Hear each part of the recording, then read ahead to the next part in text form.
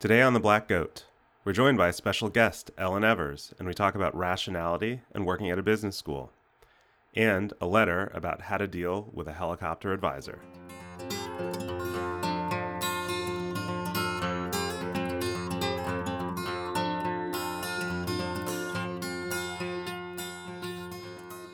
Hi, everybody, and welcome to The Black Goat. My name is Sanjay Srivastava. I'm here with my co-hosts Alexa Tullett and Samin Vazir. And today we're really excited to have a guest, Ellen Evers. Ellen is an assistant professor. Evers. There we go. Yeah, I didn't know Ellen, that. This is informative. right off the bat, You're already I'm learning just something. Screwing everything up. Ellen Evers is an assistant professor of marketing at Haas School of Business at the University of California, Berkeley. Previously, she received her PhD at Tilburg University in the Netherlands, and then did a postdoc at Wharton Business School. Ellen's research is in the area of judgment and decision-making, and she also has an interest in research methods, and we're really happy you joined us, Ellen, and I'm sorry about mispronouncing your name. Does that happen to you a lot? Yeah, mostly because I introduce myself as Ellen Evers to the Americans, because I assume Evers is just confusing. Wait, so you totally set me up. No, Samin corrected you. I was fine with it. I was just like...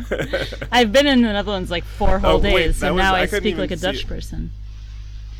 This is so people always confuse Samin and Alexa. This is going to be even worse because I totally thought that was you, Ellen. That Yeah. corrected me. So generally, And Samin, generally I sound like I'm this is a- choking. Like that can help. this is especially hypocritical, Samin, because when we had Anna Alexandrova true. on, You said her I name asked her right. how she pronounces her name, and she said Anna, and I then kept you calling were her like, Anna. I call her Anna, and you called her Anna through the whole episode.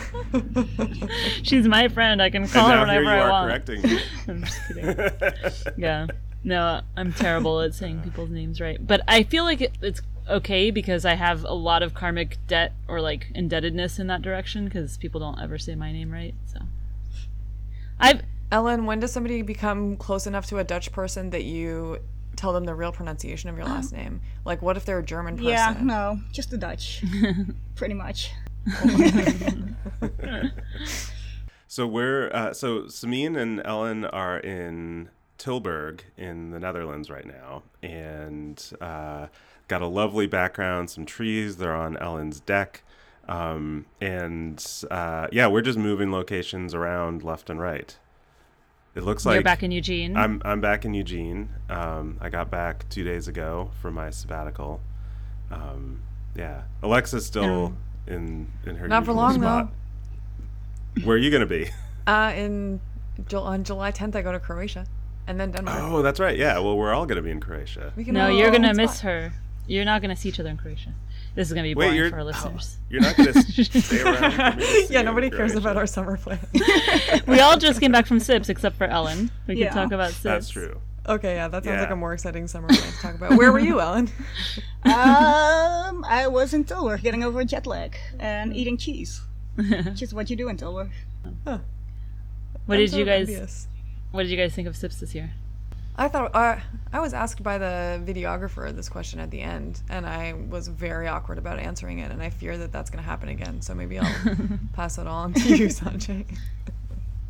Yeah, I thought it was good. You know, it's really interesting to see the organization growing. To see, you know, I think Katie Corker tweeted that it was something like 65% like first time attendees. And so that was really cool. And I was really excited to hear about what everyone else was working on. I kind of like the stuff that I went to, like the thing I went to on the first day was really cool. It was a teaching hackathon. And then I kind of like floated in and out of stuff, which is what you're supposed to do at SIPS, but I realized I think I would have gotten more out of it if I had like sort of gone all in and worked on something. And so I kind of had, but it was what I ended up doing was like hanging out and meeting people, which was cool. So I didn't get as much done sort of like project wise as I think some people do, but it was really cool. I met a bunch of people for the first time, some of whom I knew from social media, some of whom I just literally met cold for the first time, which is like a rarer and rarer thing, especially at SIPS, right? Because everyone's on social media, so for I so many spent people. a lot of my time in the lightning talks, which felt kind of lame because it's like the most traditional part of the SIPS conference, but I had so much fun there. And also, like, as much as this sounds hypocritical, like, I don't really like working in large groups.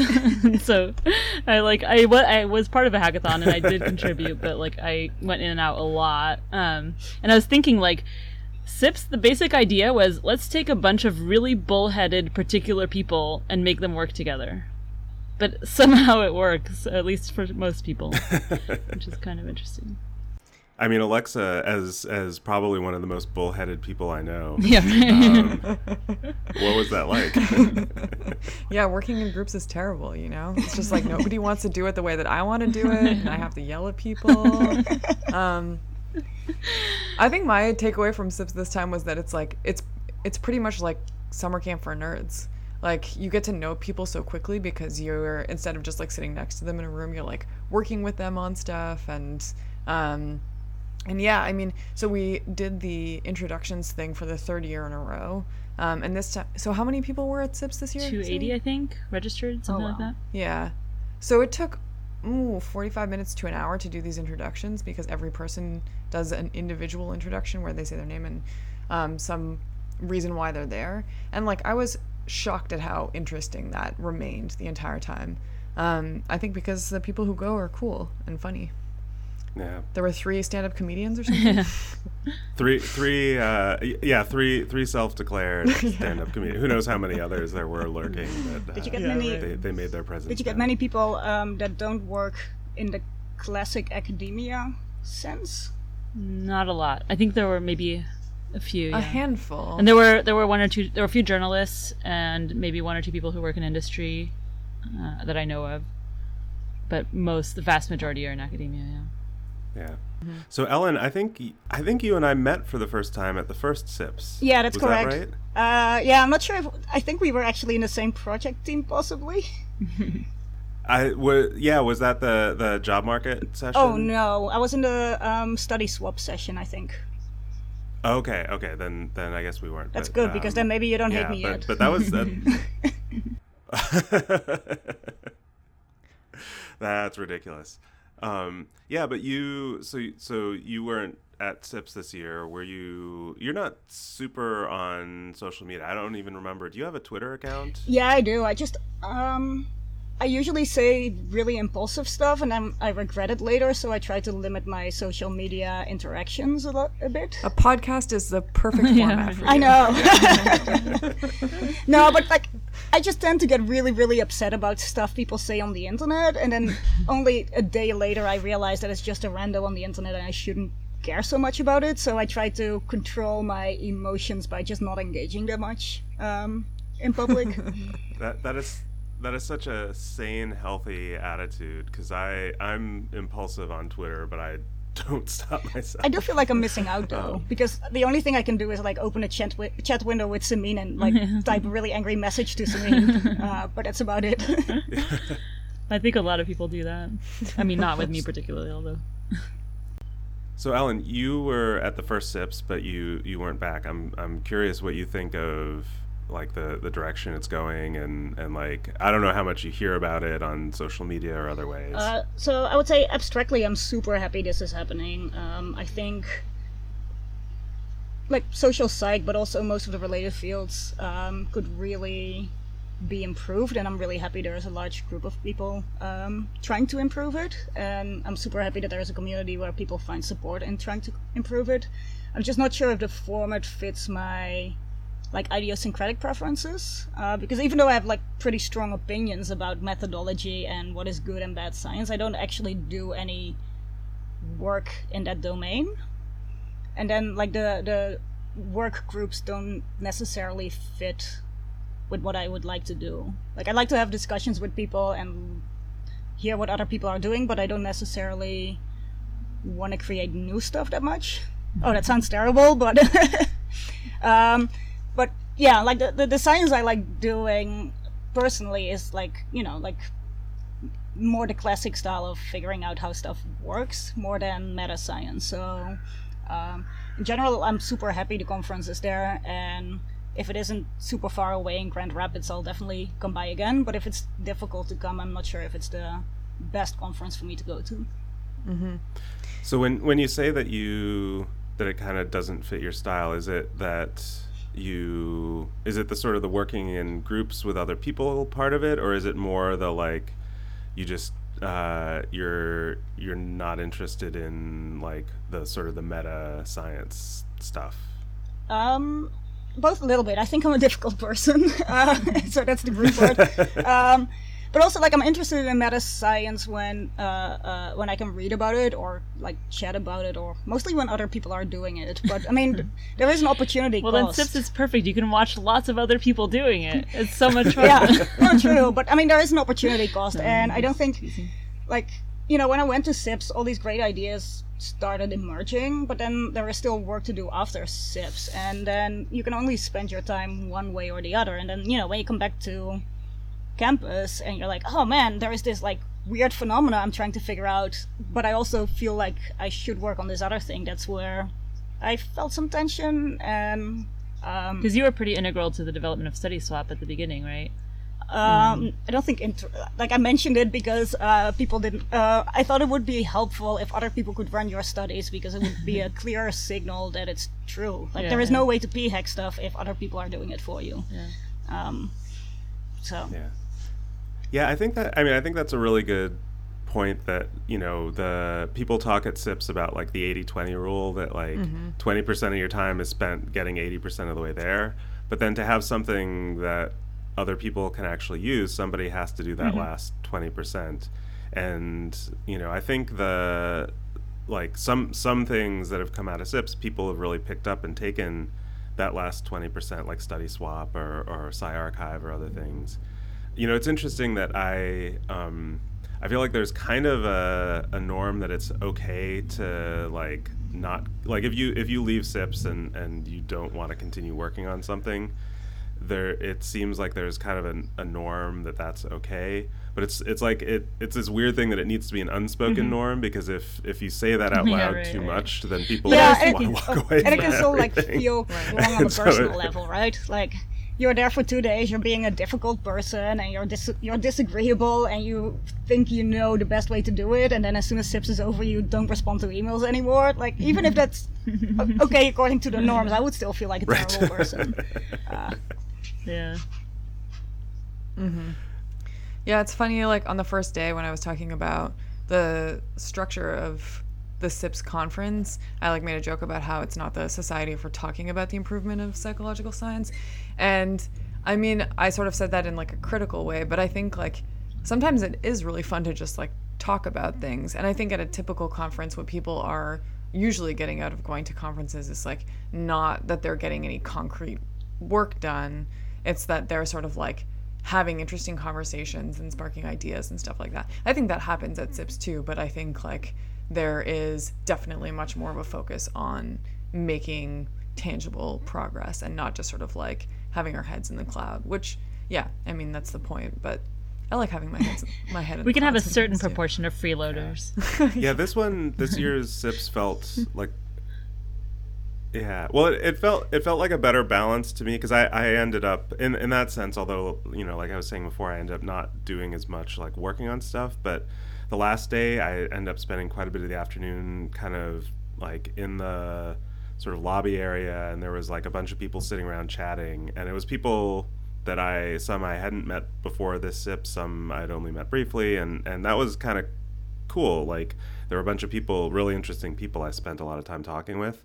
And I remember at the first one, you know, the one you were at, Alan, like, you know, you remember Brian Nosek was kind of like running the schedule, and it was like, you know, from 8:00 in the morning until like 3 minutes before dinner time, and it was like, you know, so and you know, Katie Corker was joking that, you know, she asked like, can we have a bathroom break, and Brian was like, you can just go to the bathroom when you need to and come back and keep working, and, you know, like, you know, can we have lunch, you know, oh, you know, we have IVs outside, we'll just plug them in and keep going, you know. It was like not really, Brian, but yeah, I also think that when I went to the first one, there were a few people that I didn't know yet, and I was hoping to like meet them and chat with them, and that didn't really happen, so I think that may have also like colored my judgment a little bit.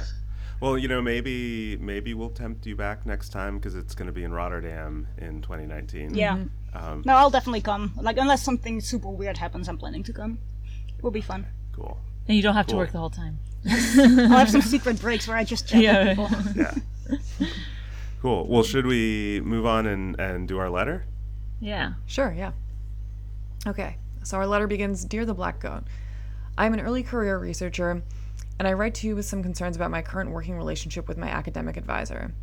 We have had 2 R&Rs lately, which have been the cause of some strife. I have first authored both, and one came from my dissertation. How can I put this any other way? We don't see eye to eye on writing and revising. Basically, I revise according to what I think the reviewers are asking, he gets upset about me changing too much, changes it back, and then I get upset because I did all that work and we are back to square one. This has happened a few times. The major disadvantage to this is not necessarily external, because a pub is a pub. However, I feel internally conflicted because it says I am first author, but most of the revising takes out my original content. I am preparing another first author manuscript, and I feel like it's going to happen again. I can admit that revising for me is tricky, and is likely tricky for many early career inexperienced scholars. But at some point, you gotta fly the nest. My big question is, what are some effective ways to handle leaving the shadow of your advisor? I believe I am ready to strike out on my own, though my advisor may think differently. Best, upbeat junior faculty member. So Sanjay, you were saying that you can maybe identify with this a little bit? Yeah, when I saw this letter, it reminded me of, my experience was not, I wouldn't say as negative as this letter writer is sounding, but, when I was first starting out as an assistant professor, I was still working on some stuff, and actually I had a collaborative project with my postdoc advisor and one of my grad school advisors, so it was like the 3 of us, plus a couple other people, but we were kind of the main ones working on it. And I remember really like noticing, and I was first author on this, and I remember really noticing kind of the power dynamics of it, because on the one hand, they were more experienced than me. They were had been formally my advisors and were still my mentors. But we would have disagreements about stuff. And I have this this one particular pseudo traumatic memory, which I don't blame them for too much. But we were having this big, so there were a lot of things where we would have a meeting and we'd be talking about stuff, and then it would kind of end with one of them going, "Sanjay, go do this thing," and in a way that felt more like I was the grad student, junior person than the first author. And that was kind of, some of that was just sort of inevitable. But I remember I was on a vacation. I was on a 2-week vacation. This was maybe a year or 2 after I'd started my job. And I made the mistake of checking my email halfway through the vacation. And there was and we had been having there was 2 different ways that we were going back and forth about how to frame the paper, that required major rewrites to get from one to the other. And we had committed to one of these 2 framings, and halfway through my vacation, I stopped in an internet cafe. This was back before people had smartphones with them or whatever. I stopped in an internet cafe, checked my email, and there's this email from one of them saying, we were talking, and we hope you're enjoying your vacation, and leaving this here for you to read when you get back. But we were talking, and we decided that it's better to reframe it this other way. So when you get back, could you do that? And it was going to be a lot of work, and it also been we had kind of committed, and I literally lost a whole day of my vacation just angry ruminating over this. And my advisors were really supportive people. This was not a exploitative jerky thing to do. This was it reminds me a bit of parent-child dynamics in a weird way, when kids grow up and their parents have to stop telling them what to do and transition to treating them like peers, and kids have to transition to being treated like peers and acting like grown-ups. And you see a lot of 45-year-olds and their 70-year-old parents who are still bickering a teenager with their mom and dad and whatever. And I think some of these things remain because you get into these habits of working with people where, when you're someone's formal supervisor, you treat them a certain way. And so I totally empathize with the position that this letter writer is in, because they're the first author. They, by every like nominal sense, they are in charge and should be in charge. And it sounds like their advisor is interacting with them still like an advisor and not like a second author. Yeah. I think the position of the letter writer makes a big difference. So they're a junior faculty member, and I do think at that point the dynamic has to shift especially, if somebody is first author. As I'm reading this, I'm sort of like identifying maybe more with the heavy-handed advisor, because I think I'm a pretty heavy-handed editor with my grad student stuff.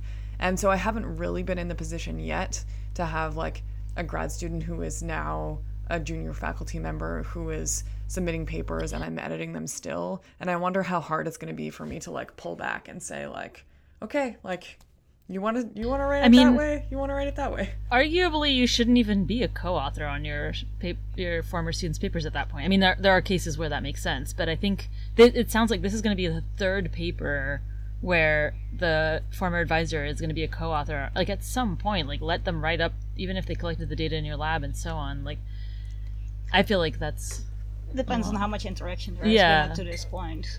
But you can set it up so that you give them a lot of freedom pretty early on in the projects, like so that when they're starting to leave, when they're still in grad school but they're getting ready to leave, you say, okay, well, these projects I'm gonna let you do on your own.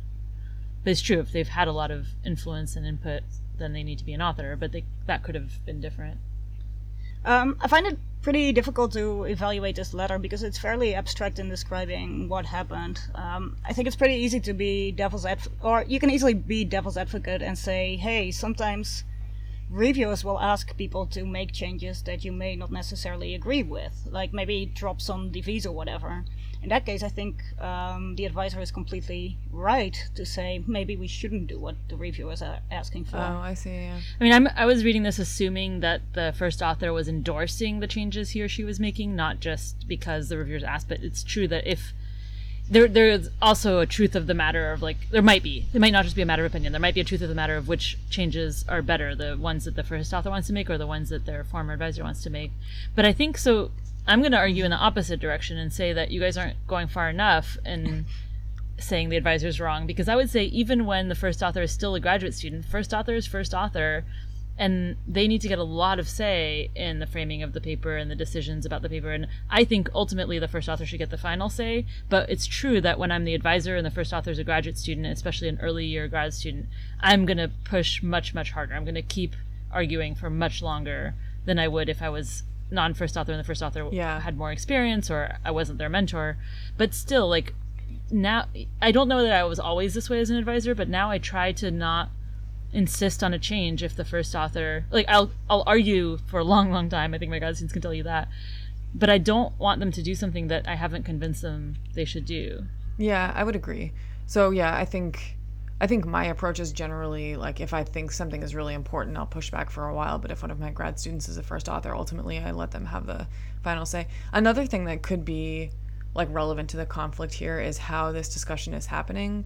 Like, I think sometimes having discussions via edits can be, like, a pretty frustrating way to, you know, revise a paper. Like, I know that I'll do, like, so actually one thing that I used to hate about what my advisor's revisions to my papers would be, like, he would, like, notice a thing and then he would, like, get progressively more frustrated with that thing as he gave me feedback throughout the paper. Like, he'd be like, you're doing this again, and I haven't read your comments in between when you wrote the first one and the second one.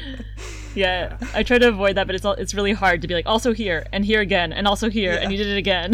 Like, I'm trying to be like, I know you haven't seen my comments yet, but so I'm still very junior, so I don't have a lot of advising experience. But what my advisors used to do with me, and I try to do now as well, is, you know, like, there are some disagreements and they will kind of remain. So when we believe the paper is very close to being done, we just sit down for 1 or 2 hours and we just, like, finish it. And it's so much easier to hash disagreements out face to face. And, like, half of the time you also realize that whatever it is you're disagreeing about, it's not a big deal and it doesn't really matter. And maybe also having that big picture conversation at the beginning, especially in a revision, like sitting down before you start making the revisions and talking big picture.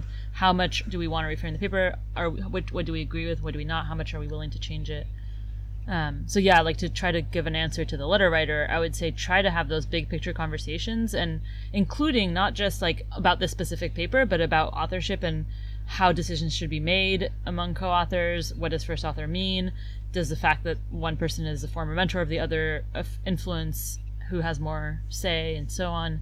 Those might be, that meta conversation might help, but at least a big picture conversation about the specific paper, I think, is likely to help. Yeah, I think. Yeah. That, Also, go ahead. Yeah. Sorry. So I think often when people are having interpersonal difficulties, whether it's in like close relationships or professional relationships or whatever, like the sort of obvious thing of just stepping back and naming what's going on and saying let's talk about it doesn't occur to people because you're like caught up. And so I think a lot of I think there's a lot that you can do to change the process, like you guys have talked about, like instead of trading track changes on drafts, have a meeting or ask them to send you comments separate from the paper. Or probably I wouldn't do that in this specific case because it's sort of beyond that, but I think saying like let's get together physically in the same place and finish this is really good. But then I think also just like both for the sake of this paper, but also for the sake of your ongoing relationship, just,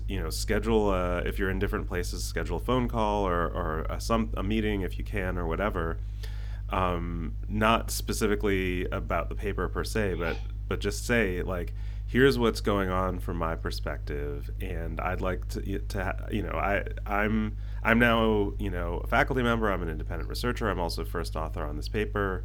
I value your input, but I'm getting frustrated with our process, and I feel like we need to be trying to persuade each other and justify our choices, but also that as first author, I have to have final say. Just to sort of say that out loud to the person, and obviously, like much depends on who the advisor is and your relationship with them, but that's kind of like the. To go back to the analogy of like the kid and their parents, it's like acting like a grown-up, like just saying plainly, like, I'm in this role now. I'm first author and I'm no longer your advisee, and these are my expectations for a collaboration. Just like you would with any other collaboration, you lay out expectations, usually at the start, but you often revisit those along the way anyway. I also think one way to, more globally, like how do you leave the shadow of your advisor? Just looking back at my what I did, I think it really helped me to work with a bunch of different people besides just my advisor, because it kind of gives you confidence. It also teaches you that there is no one perfect way to do it and you don't have to emulate your advisor. It also shows you that, people have different opinions and attitudes, and it's not that one is wrong or the other one is right per se. And I think I felt more confident in arguing with my advisor because I also had argued with other people about these kind of things. Yeah, I think that's really good advice. Cool. Well, I hope we've helped our letter writer. I feel like sometimes we get to the end of the letter and I'm just like, okay, good luck. I don't know, but I feel like this was like solid. This was like some really good concrete advice. Like, don't trade track changes, have a meeting, blah blah blah. So, and don't always listen to reviewers. Yeah. Yes. Oh, good God. Yeah. Well, that's all right. Well, thank you, Upbeat Junior faculty member, for your letter. And for people listening, if you have a letter you'd like us to read and respond to, you can email us, letters@theblackgoatpodcast.com. You can also, that doesn't have to be for a letter for us to read on the podcast. We love to just hear from people. We get lots of great feedback about things or people's thoughts about things or what have you. Let me just throw in here, Sanjay, that I've heard from a few people that they think that we're totally overwhelmed with letters and thus they shouldn't bother us with their letters, but you should bother us with your letters. We are totally overwhelmed, and that's why we don't always write back very quickly. Correct. Both. We're just overwhelmed with other that's things, totally not true. with this. We love to get letters and don't hold back, and if there's a delay, it's because the email address forwards to our 3 individual email addresses, and there's this diffusion of responsibility thing that happens. Because we're all individually great at responding to email. It's just when it goes to the 3 of us. Yeah, I'm making fun of myself. And I'm like, I'm like, Alexa is gonna respond to this, isn't she? I'm just gonna wait and let her respond.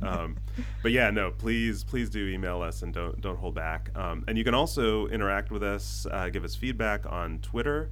Our Twitter is @BlackGoatPod. On Facebook, facebook.com/BlackGoatPod. We have an Instagram now. We're on our Instagram account is BlackGoatPod, and you can also, if you subscribe to us on iTunes and if you rate us on iTunes, that helps other people find us. And so that's another thing that you can do if you like the podcast, or if you hate us, give us a 1-star review, or better yet, don't say anything on iTunes and just tell us. Awesome. Well, for the main segment, we are really happy to have Ellen Avers here joining us. Ellen, as I said at the start, is at Wharton Business School, and Ellen, not anymore. No, you said it correctly sorry. at the start. I got those business school. She was at Wharton. Now she's at Haas Business School. Thank you. Samin's just. I was setting that up to Samin to see if you would still correct me. No, Ellen's at Haas Business School, and Ellen, your training was not at a business school, right? You moved into that. You were trained. Was your degree program in social psychology, or what? Yeah. What kind of So I did my PhD in Tilburg, where I think officially it was part of social and personality, maybe. Sorry, I think social and behavioral science. But in general, it was a social psych degree.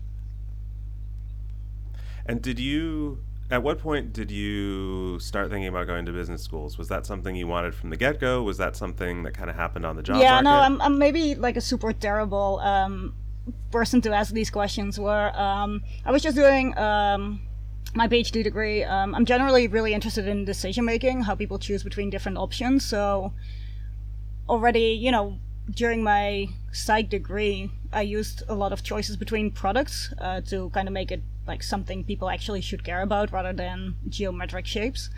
And in the Netherlands, a PhD is pretty short, and when I was about to defend, I felt that I wasn't ready yet to apply for an assistant professor job, because I would be afraid that most of my time would go into teaching in the beginning, and then I would just fall behind, and I had all these papers I wanted to write.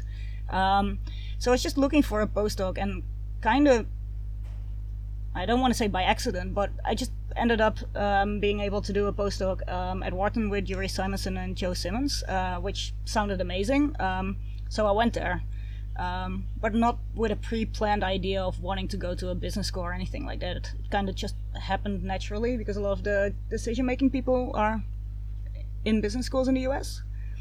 So that's how I ended up there. And then I needed to start applying for jobs, and basically the Haas job came by and I thought it looked amazing, so I decided to apply on it. I think mostly to get a feel what it's like to be on the job market, and it turned out very successful, so I went there. Sorry, that was a bit of a rambling description, but it's also how I experienced it. No, that's great. Mm-hmm. That's great. I mean, you said, you sort of said half jokingly, I think, that you're a bad person to ask, but I everyone's paths are often more idiosyncratic than we kind of assume in the aggregate, and so I think it's really, I think that's really interesting to hear how you got there. I think in part because, for a lot of people in other areas of psychology, social and personality certainly, but cognitive, other kinds of things, IO, business schools are one possible career path, and a lot of times if you're in a psychology department, you don't necessarily know how it's going to be similar or how it's going to be different unless you happen to, some people have connections or close collaborations, but a lot of times for a lot of people where it's a viable option, they don't actually know all that much about it at the start. I'm curious. Yeah, looking back, sorry. No, you go ahead. Looking back, I think I should have applied to business schools, in a very strategic way, because I do think I fit well in a business school. I was just never aware that it was an option. So I wasn't trying to be dismissive. I think it would have been much better if I knew beforehand and I actually would have actively tried to go there. And I think I just got lucky that I ended up there anyway. Mm-hmm. I was going to ask you, so you went to graduate school in a social personality area, and then now you work in a business school. Do Do you have a sense of what the differences between the two are and what you would prefer and not prefer about being in a business school? Generally, yes, but keep in mind that I'm comparing a psych program in Europe with a business school in the Right. US. So it's difficult to know what to attribute to business school versus psych, what to attribute to America versus Netherlands, what to attribute to students at Haas versus students at Tilburg. Yeah. And also keep in mind that Haas is kind of a weird business school, I think. Okay. Like, if you would, I think we're pretty much on the extreme if you would just plot all the business schools where we're a public business school, which is different than most of the other business schools. I think for me it's much easier to get research funds and stuff like that. So I think that's an upside. One big difference is that we generally have way fewer grad students than psych departments, which you could argue is an upside, could also be a downside. Teaching is very different. My students are way more likely to ask, how do I apply this? What are the practical implications? How is Uber doing this? Stuff like that.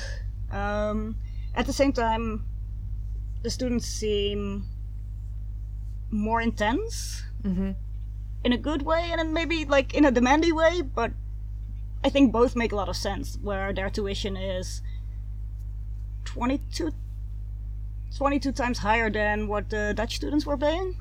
So, they expect more from you, but they're also working harder for it, and they have clear goals, and that's why they're there.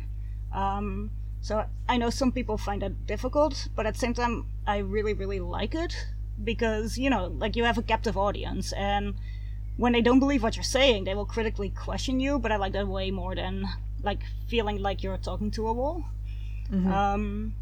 So that's a big difference. I think being a psychologist in marketing, there is always the question whether you're marketing enough.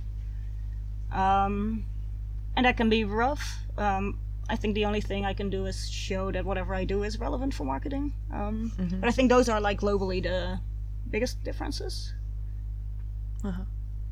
Is there a particular kind of person who you would say should especially consider business schools, or a particular kind of person, let's say within social personality psych, job candidate, people about to go in the job market, who should really consider it and who should maybe don't even bother?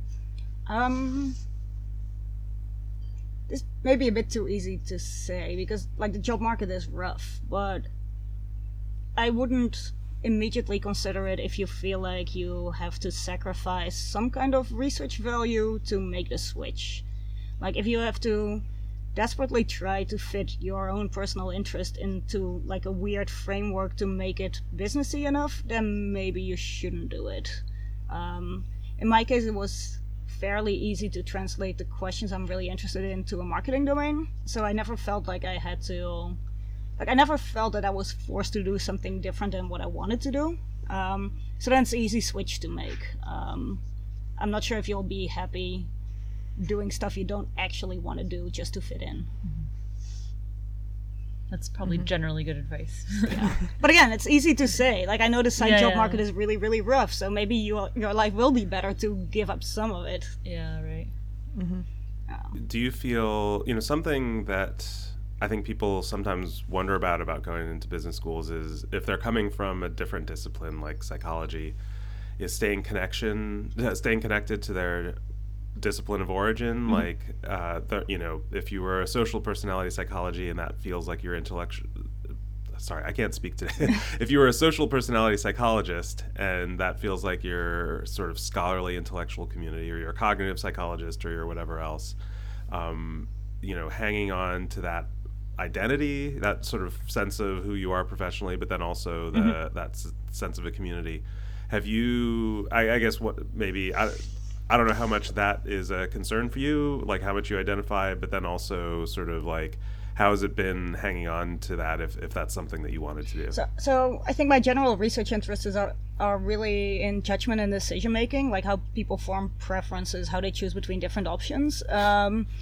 And when I did my PhD in social psych, I think some others saw me as an outsider because I didn't do the typical social psychology. I would have a two-condition design where people make a single choice and they'll be like, oh, did you measure these 5 scales and see if it moderates or mediates? So I think I was kind of a weird social psychologist already. So maybe now I'm a little bit of a weird marketing person.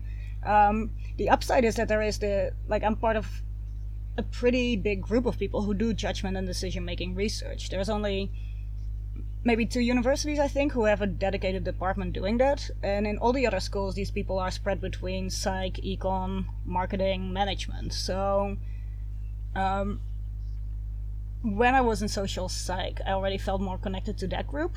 And now I'm in marketing. It's still easy to connect to that group because it's like the baseline isn't that everybody comes from a similar department. The baseline is already that it's like a mix of people from different areas.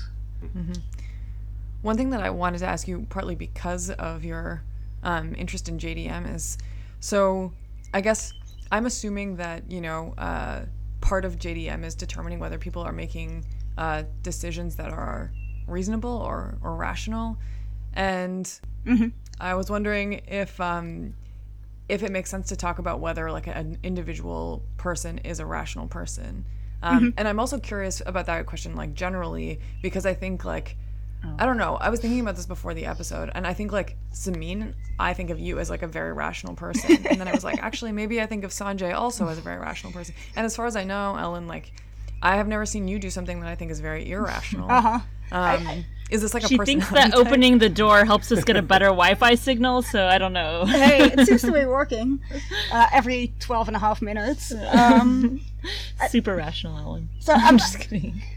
So I have difficulties with the concept of rationality, where I feel like maybe, like especially in judgment and decision making, people like to show a behavior that on the face of it looks like suboptimal, and they'll be like, haha, people are so irrational. Yeah.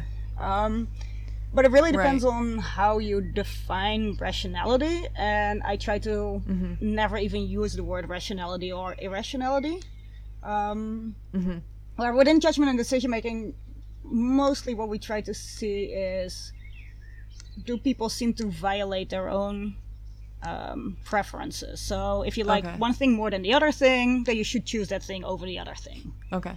And if you're inconsistent in that, then we usually say people are behaving non-normative. But non-normative doesn't necessarily mean irrational. Okay. Like if I go to the supermarket because I want to buy tea, I can make an optimal decision if I read like all the ingredients, if I compare all the prices, if I then recalculate how much the price is per cup of tea. Yeah. And then I can spend half an hour in front of all the teas and choose the best tea. But it's super dysfunctional in the long run.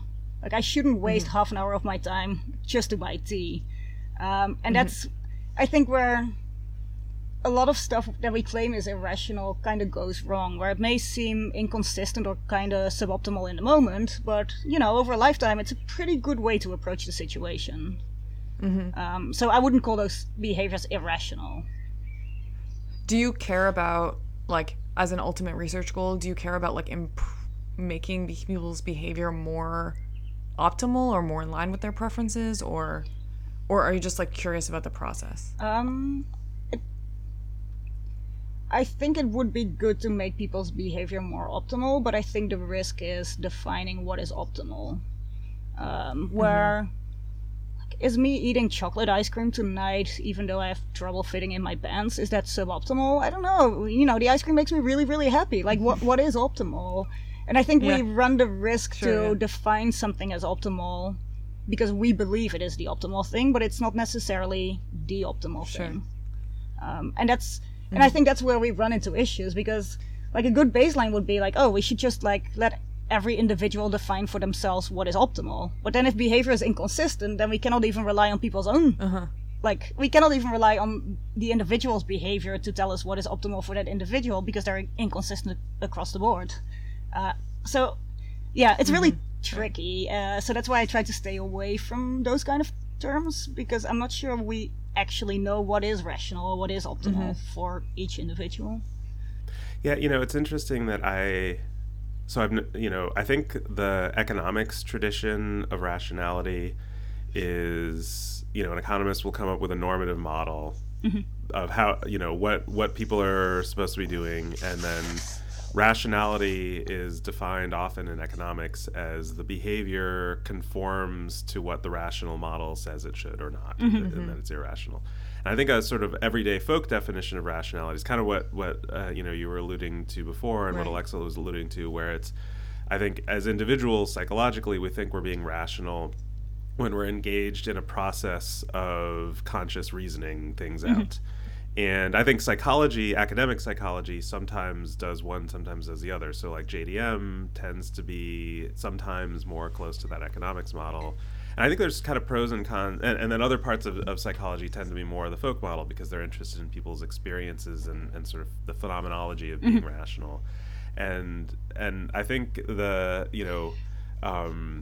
I think you're doing one thing which I am more impressed by, which is sort of being reluctant to use the word rationality because of these different reasons. And then sometimes you'll see like econ papers where they'll say something like, smoking is rational, and you can tell that, like, or it'll be something that sounds like that. I don't know if that's literally one, but and then the paper will be about how, like, under certain conditions, like, smoking conforms to some preference model, blah blah blah, whatever. But you can tell that the person that wrote that fucking paper knew that they were going to get people's attention by, like, contrasting their, like, weird obscure academic definition of rationality with, like, what people normally do. So there's a way that, like, people will I think sort of like play, and it can be playful, but it can also be a little bit like clickbaity, like play with the word rationality in these two different senses to sort of like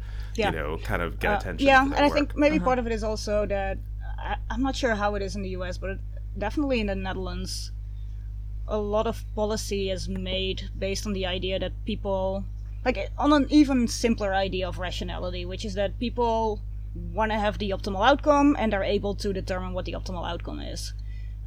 So I think that also leads to some of the research just showing that people can be suboptimal in the moment, that it is a big deal, because as long as policymakers rely on these super simplistic models of how humans make decisions, then they're going to, like, intervene in society in, like, the wrong way. So I think that also plays a part of why we sometimes use this simplistic idea of rationality. Yeah, so for example, like a couple of years ago, the Dutch government decided that instead of, like, having national healthcare, they should just open up the market and give the opportunity for multiple healthcare providers to offer packages, and then because humans really care about their health and their money, everybody would choose the optimal one. And then some economists did the calculations and they found out that 80% should have switched healthcare provider, but only like 3% did. To which I think most psychologists would say, like, yeah, sure, we know that, people are not that optimal decision makers. And you could argue, like, it's another one where it's people are not rational in the obvious way.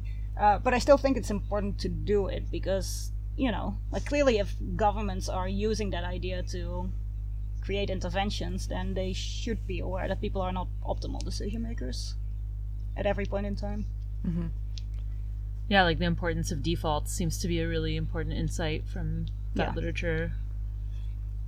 Yeah, and I don't think world shocking. right. I think if you would ask 50 people on the street, like, hey, how do defaults work? They would say, like, yeah, I'm too lazy to change my answer. But it's still, like, it doesn't mean it's not a big deal for... But I think even though, like, it's still hard for me to accept that I wouldn't do any research on my health plan, but I know from having changed jobs and blah, blah, blah, that I don't do any research on my health plan. So but it's even with that experience, it's really hard to accept it about ourselves.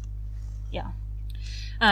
Going back to Alexa's point about, like, well, actually, when you, like, were saying that you think of us as especially rational people, I've always, like, been extremely averse to people self-ascribing rationality. Like, it's one of those, like, self-report items that I would never trust, and if anything, I would interpret in the opposite direction. And in fact, this one personality measure, the California Adult Q-Sort, one of the items, it's an observer report measure, so it's not a self-report, it's used to rate others, but one of the items is this person prides him or herself on being rational. And I was like, yes, that's the item I was looking for, not they're rational or not rational. Do they pride themselves on being rational? That's the annoying trait. well, why is that annoying? Like, I share the intuition, and maybe it's because of all the internet atheists of 10 years ago, but like, why is it bad to... Okay, so priding on rationality sounds bad, but if you're saying, like, hey, when I need to make important decisions, or, like, think about what I believe. I like to go about it in a systematic way. That seems like I think pretty part of it is a thing. difference between privately believing that about yourself and publicly proclaiming it, which gets into a whole issue about self-reports and what we're asking people to do when they do self-reports. Yeah. So I would, I'm thinking of like in college, the people who went around talking about how rational they are, right? Like, I don't mind if someone privately thinks of themselves as pretty rational, but like if they don't get what it sounds like, right? Because to me, like one of the number one goals of being rational is to not be defensive and to not be a hypocrite or minimize how much you seem like a hypocrite or seem defensive. And saying that you're rational like sounds defensive and automatically makes you a hypocrite. And so it's like proof that you're bad at those things, which should be like important to someone who wants to be rational. Maybe we're getting too nitpicky at this point. Basically, you're saying don't brag. If I were to do the Q sort on you, Simeon, I don't know if you're offended by this, but I would definitely rate you high on pride yourself for being rational. But I wouldn't rate you high on because you know all my innermost advertises thoughts, but irrationality. hopefully someone who knows me less. Yeah. Right, you're too much in my head. That's the problem. I hope someone who doesn't get to hear as many of my inner monologues as you do, hopefully would put that a little bit lower than you would. I don't know. Well, I think it's the prides. Like Alexa knows Samin and well enough to know kind of her internal views, but I think the even more explicit version of that is like signals your rationality. That's really where. Right. Because I think that just at a certain point it becomes a conversational gambit. It's like, look, I'm the one being rational here. You're being emotional, or the popular thing in the last few years is you're just virtue signaling, like which has turned into this like telling someone that they're virtue signaling has turned into a form of virtue signaling to people who value rationality, and so it's like this double secret irony, but no, I mean I think Ellen like. Your point is like people should in some situations try to be rational, right? Like there are, I mean this is what I like. I struggle with is like when do I maximize and when do I satisfy? Right? Like so there's some decisions that like like if I'm going to buy a house, I should like slow down and think carefully and do the research and all that stuff. But like I spend way too much time like. Buying, like a $12 adapter for my iPhone, and I'll sit there on Amazon reading reviews and Googling for whatever. And it's just like, just drop the $12 and if it doesn't work, return it, And so, I think in that sense, but so I don't know that I would say I pride, but sometimes I feel You're like ashamed I'm of how rational you are. in that sense. So there I do need to defend it becomes... Oh, I do need to defend the econ models or the models in general a little bit, where like the models are not necessarily looking at whether you're optimal or suboptimal, and they can take into account like how much cognitive effort it takes. The main thing they're looking at is whether you're inconsistent.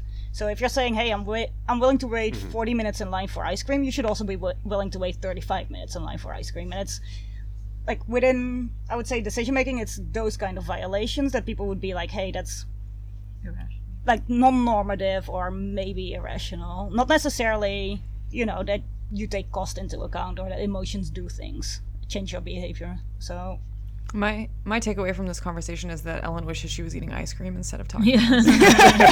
Maybe I can combine the two. No, but like I want to defend it a little bit, because some people like to argue that anything that is, like not robotic is seen as irrational, and I think that's too simple of a definition. Right. Yeah. Right. Yeah.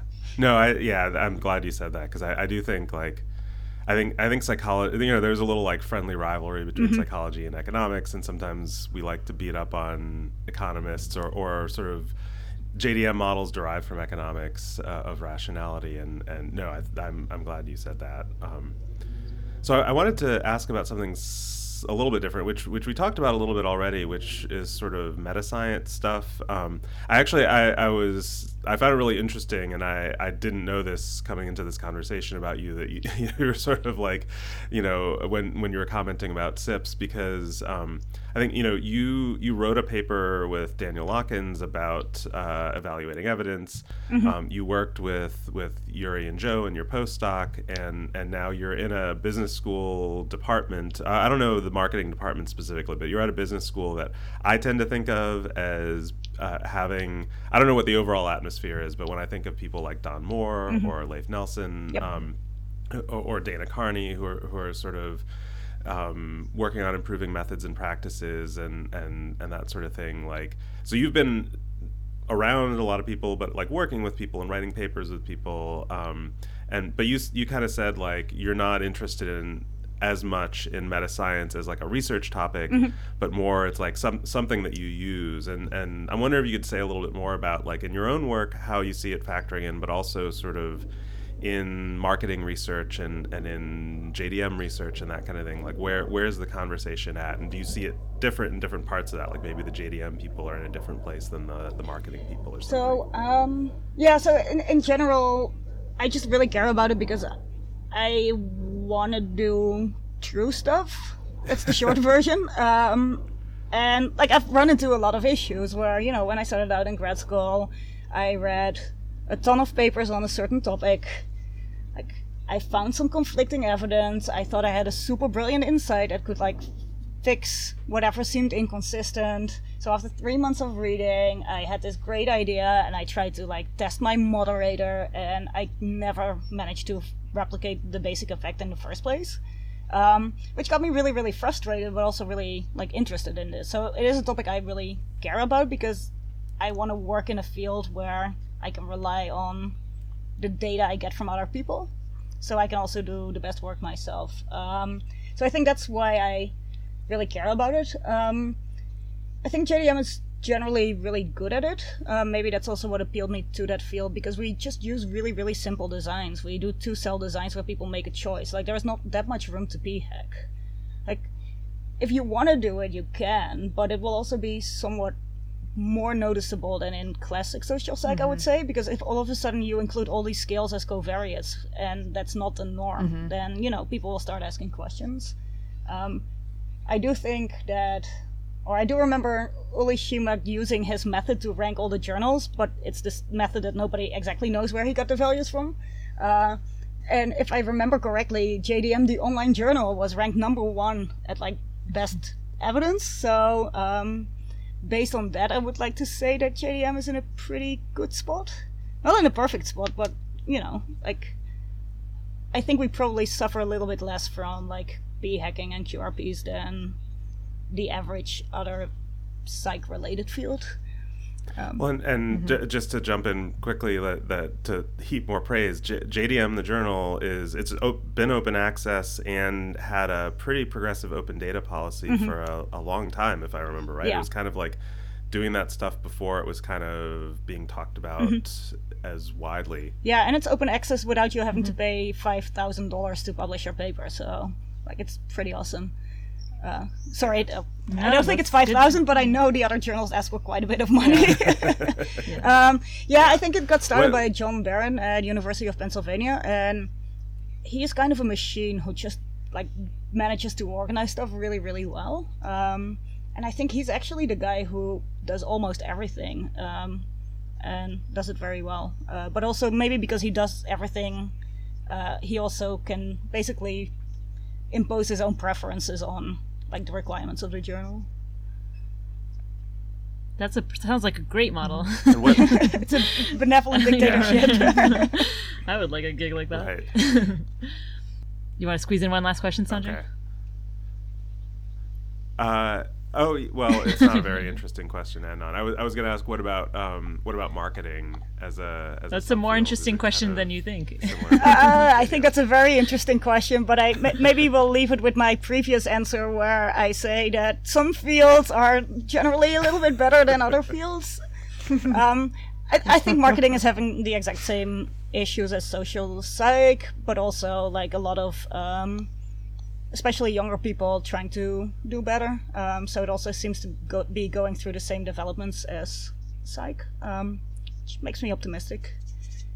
Cool. Well, that seems like a great note to end on. Nice. Yeah. Thanks for doing this. Thank you, Ellen. Ellen. It's really fun. Yeah, thanks for having me. Sorry for the bad Wi-Fi. Oh no, it was absolutely worth it. Thank you so much, Ellen Avers from Haas School of Business at the University of California, Berkeley. Thanks for joining us, and to our listeners, we'll talk to you next time.